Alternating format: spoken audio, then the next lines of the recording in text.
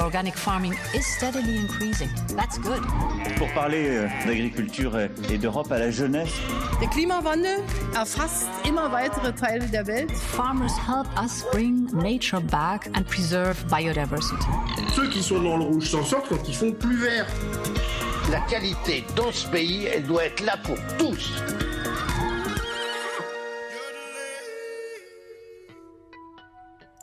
In der europäischen Politik gibt es nur wenige Themen, die Bürgerinnen und Bürger so sehr auf die Barrikaden bringen, wie der Einsatz von chemischen Pestiziden. Die Europäische Union hat seit einigen Jahren darauf reagiert und Rechtsvorschriften erlassen, um den Einsatz und damit auch die Auswirkungen dieser Spritzmittel auf die menschliche Gesundheit und die Umwelt nach und nach einzuschränken. Mit der EU-Richtlinie über die nachhaltige Verwendung von Pestiziden aus dem Jahr 2009 wurden die Landwirte erstmals verpflichtet, das umweltfreundlichere System des integrierten Pflanzenschutzes anzuwenden. Der integrierte Pflanzenschutz, kurz IPM, konzentriert sich auf Prävention und alternative Methoden der Schädlingsbekämpfung, wobei chemische Pestizide nur als letztes Mittel eingesetzt werden. Dabei geht es nicht darum, den Schädling auszurotten, sondern ihn so weit unter Kontrolle zu bringen, dass die Pflanzen nicht mehr bedroht sind. Wie funktioniert das?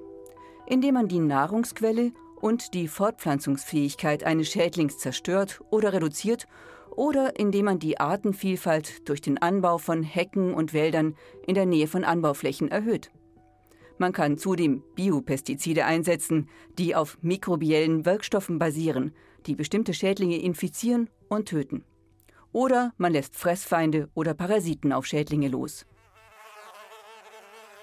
In den letzten 10 Jahren haben Wissenschaftler und Agrarinnovatoren weitere Fortschritte bei der Entwicklung von Alternativen zu chemischen Pestiziden gemacht. Und im Juni diesen Jahres legte die Europäische Kommission einen neuen, verbindlichen Vorschlag vor, um den Einsatz und die Risiken von Pestiziden bis 2030 um 50% zu reduzieren. Wird das ausreichen, um die Bürger zufriedenzustellen, die radikalere Schritte fordern? Ist es zu viel für Landwirte, die seit langem Pestizide nutzen und unter dem Druck stehen, Lebensmittel in großen Mengen zu produzieren? Genau um diese Fragen geht es in dieser Folge von Nahrung für Europa. Wir stehen im peitschenden Herbstregen auf der Ferme du Pré.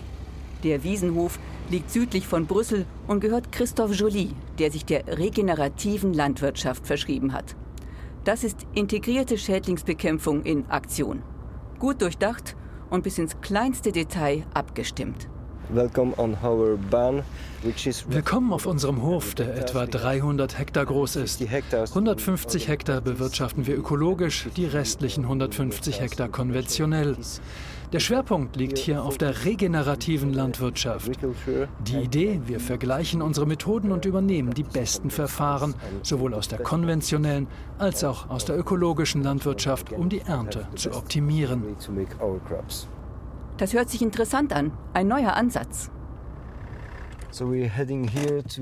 Lasst uns direkt aufs Feld gehen. Die Idee ist, dass es biologische Vielfalt nicht nur auf den Feldern, sondern auch um die Felder herum geben muss. Wir haben hier also Bäume, Hecken, wir haben Randbereiche für kleine Tiere, für Insekten, für Vögel und so weiter. Die Bäume bieten den Vögeln Nahrung. Auf den Feldern gibt es eine große Artenvielfalt und überall Insekten. Und es ist auch landschaftlich viel schöner. Aber es gibt auch andere Vorteile. Durch hohe Bäume in den Feldern kann man die Windkraft um das 10-fache verringern. Zudem mindert es die Erosion. Und wie genau kann man die biologische Vielfalt schützen und gleichzeitig Schädlinge bekämpfen? Erstens, die Pflanzen müssen in einem Umfeld angebaut werden, das die biologische Vielfalt durch Hecken, Bäume und so weiter schützt. Damit haben wir bereits alle nützlichen Insekten vor Ort. Wir brauchen also keine Insektizide auf unserem Feld. Zweitens, wir beobachten genau und wir spritzen nur dann, wenn der Schädling Überhand nimmt. Wir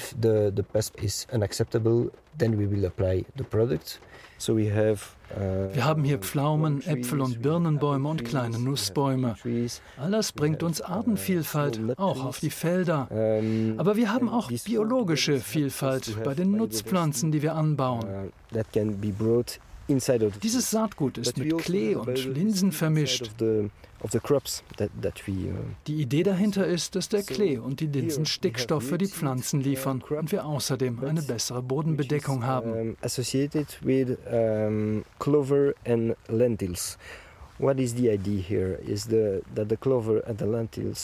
Wir verwenden immer noch chemische Produkte, Herbizide, aber anstatt von 3 verwenden wir nur noch eines. Unsere Anbaumethoden helfen uns also, den Pestizideinsatz zu verringern. All the practices that we put in place on the fields helps us as well to lower the pesticide pressure. Was sind also die Vorteile des integrierten Pflanzenschutzes? Wie viel Pestizide setzen Sie hier auf Ihren Feldern ein? Im Durchschnitt können wir den Einsatz von Pestiziden um 30-50% reduzieren. Dabei geht es nur darum, wie oft gespritzt wird. Wir können aber auch die Menge des Spritzmittels um ca. 1/4 reduzieren. Grob geschätzt können wir also rund die Hälfte der Pflanzenschutzmittel einsparen. Christophe Joly, vielen Dank, dass Sie uns Ihren Hof gezeigt haben. Sehr gerne, danke Ihnen.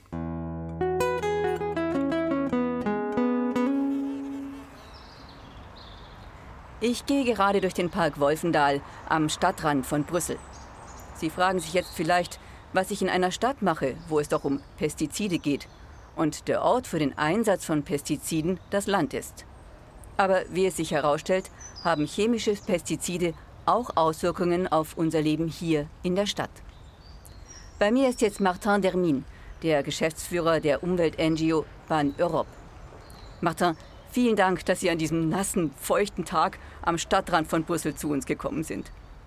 Könnten Sie uns zunächst einen Überblick geben, welche Auswirkungen Pestizide auf unser Leben hier in den Städten haben? Ob auf dem Land oder in der Stadt, wir sind alle den Pestiziden ausgesetzt. Durch die Lebensmittel, die wir essen, durch das Wasser, das wir trinken, auch durch den Regen, der ebenfalls winzige Mengen an Pestiziden enthält. Sie sind überall. Zudem lassen sich die Umweltauswirkungen von Pestiziden nicht auf landwirtschaftliche Gebiete beschränken. Wenn man die Bestäuber vernichtet, haben Insekten und Vögel nichts mehr, wovon sie sich ernähren können. Und damit gibt es auch in den Städten keine Insekten mehr. Dies ist ein interessanter Punkt, um über Lobbyarbeit und die Beteiligung der Öffentlichkeit an der Kampagne gegen chemische Pestizide zu sprechen. Wie wichtig war und ist es für Bürgerbewegungen, sich an Gesetzgebungsverfahren zu beteiligen? Bürger und NGOs haben die Aufmerksamkeit auf das Problem der Pestizide gerichtet. Und das hatte positive Auswirkungen in Form von Gesetzesvorschlägen der Europäischen Kommission. Seit den 90er Jahren haben die Imker direkt Alarm geschlagen und gesagt, dass ihre Bienen wegen der Neoide sterben würden. Und sind Sie optimistisch, dass diese Verordnung Erfolg haben kann? Ich glaube, man müsste einen Plan zur schrittweisen Abschaffung synthetischer Pestizide über 10 oder 15 Jahre aufstellen, damit sich die Landwirte anpassen können. Und es ist wissenschaftlich bewiesen, dass es möglich ist, Europa mit Agrarökologie zu ernähren, dass Europa weiterhin Lebensmittel in Drittländer exportieren kann. Es wird Zeit brauchen. Es ist eine Frage des politischen Willens. Martin Dermin, vielen, vielen Dank.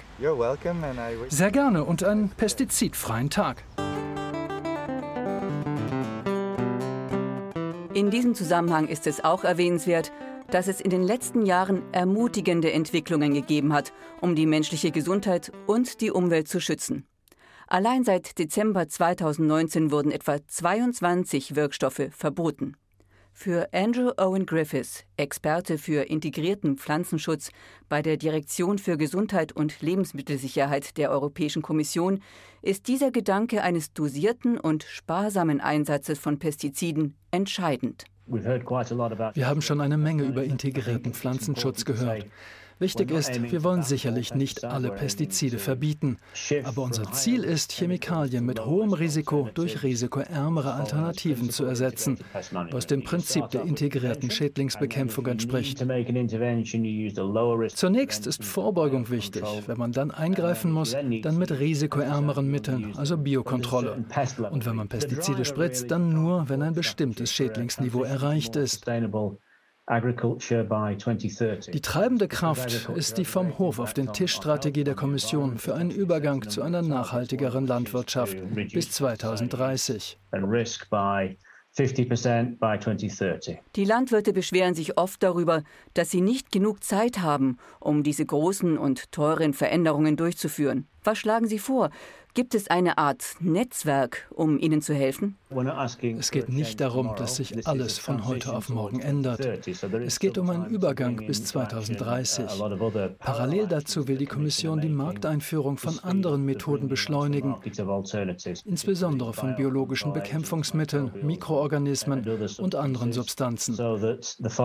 Es erleichtert dem Landwirt die Auswahl. Die Mitgliedstaaten sollen anbauspezifische Standards entwickeln, eine Entscheidungshilfe für die Landwirte. Wir wollen Beratung für die Landwirte und den Zugang zu fundierten Daten für den integrierten Pflanzenschutz. Wir versuchen also einen Rahmen zu schaffen, in dem der integrierte Pflanzenschutz durch- und umsetzbar ist und die Grundlage für die Landwirtschaft darstellt.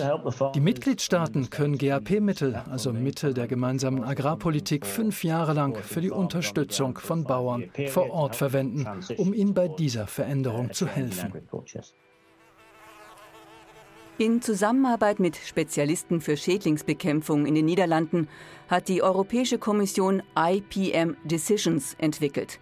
Eine Plattform zur Überwachung und Bekämpfung von Schädlingen, die Landwirten online zur Verfügung steht.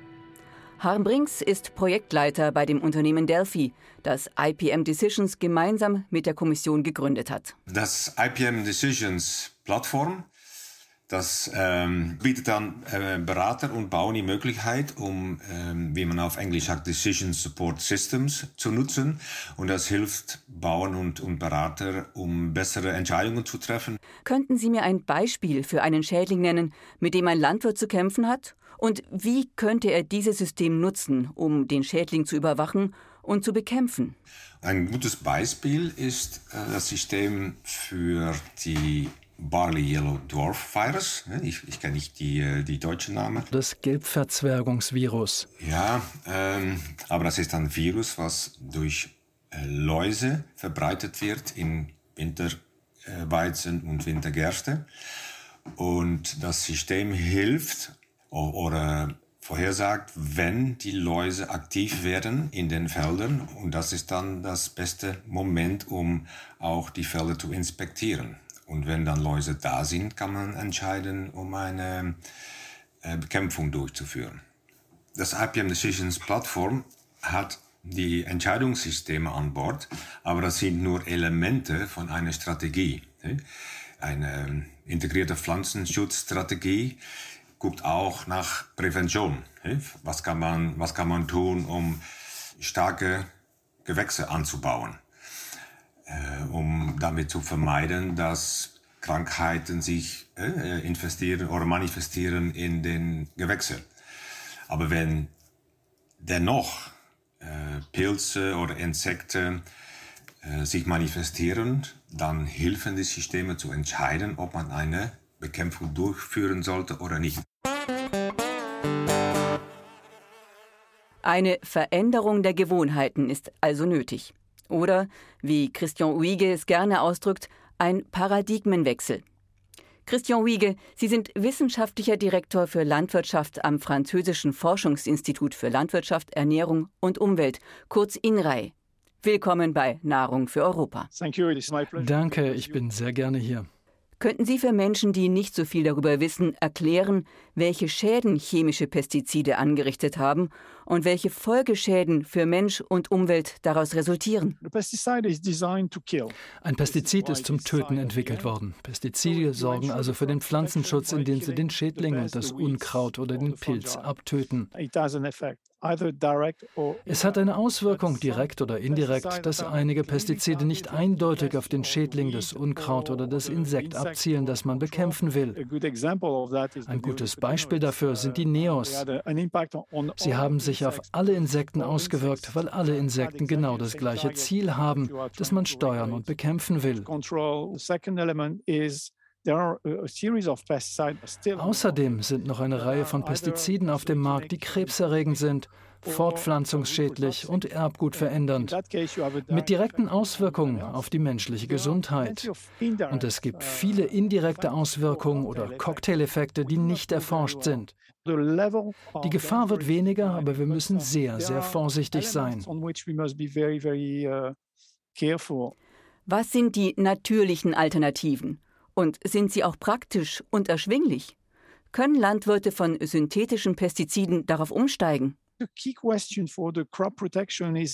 Die Schlüsselfrage für den Pflanzenschutz ist der Übergang von der Vernichtung des Schädlings zur Kontrolle. Wir müssen die Kulturpflanze mehr und mehr als Ökosystem betrachten, in dem viele andere Organismen leben. Der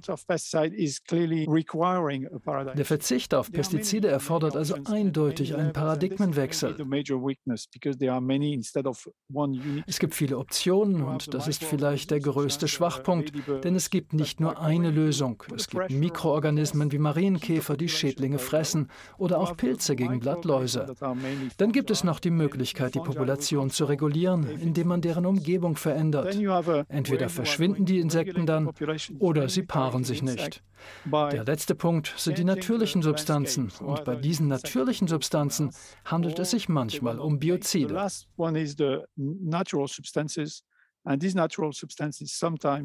Alle von mir genannten Techniken haben keinerlei Auswirkungen auf das Ertragspotenzial. Man kann sogar, wenn man Arten mischt oder kreuzt oder Pflanzungen staffelt, den Ertrag erhöhen. Vielen Dank für diese Informationen. Sehr gerne und einen schönen Tag. Zum Abschluss dieses Podcasts über Pestizide sind wir wieder auf dem Bauernhof von Christophe Joly außerhalb von Brüssel. Christophe, wie wirken sich größere Ereignisse, die außerhalb unserer Kontrolle liegen, also mit anderen Worten der Klimawandel, auf das Modell der pestizidarmen Landwirtschaft aus? Halten Sie es außerdem für realistisch, von konventionellen Landwirten zu verlangen, dass sie ihren Pestizideinsatz in den nächsten 7 oder 8 Jahren deutlich reduzieren? Ich denke schon, aber man muss das ganzheitlich betrachten.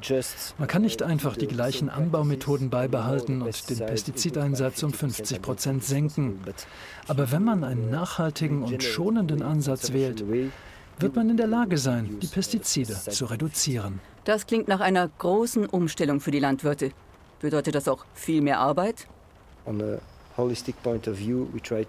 Natürlich wollen auch wir nicht mehr arbeiten als nötig, aber wenn wir unsere Ernte retten wollen, dann tun wir das, indem wir das richtige Produkt zur richtigen Zeit in der richtigen Dosierung einsetzen. Wir wollen mit der Natur arbeiten, anstatt zu versuchen, sie zu bekämpfen. Als Landwirte stehen wir an der vordersten Front des Klimawandels. Wir erleben ihn unmittelbar. Und wir müssen unsere Methoden anpassen, um unsere Böden und die Umgebung zu schützen. Unser Land ist auch der Lebensraum der anderen. Es geht um die biologische Vielfalt für die Menschen. Eigentlich ist das ein Allgemeingut. Mit diesen Worten von Christophe Joly beenden wir diese Ausgabe von Nahrung für Europa. Unser Dank gilt auch den anderen Gästen. Andrew Owen Griffiths von der Direktion Gesundheit und Lebensmittelsicherheit der Europäischen Kommission, Martin Dermin, Geschäftsführer von Pan-Europe, Harm Brings von Delphi und Christian Wiege, wissenschaftlicher Direktor für Landwirtschaft am INRAE, dem Institut für Agrarforschung in Südfrankreich. Und Ihnen sage ich auch herzlichen Dank fürs Zuhören und für Ihr Interesse an Nahrung für Europa.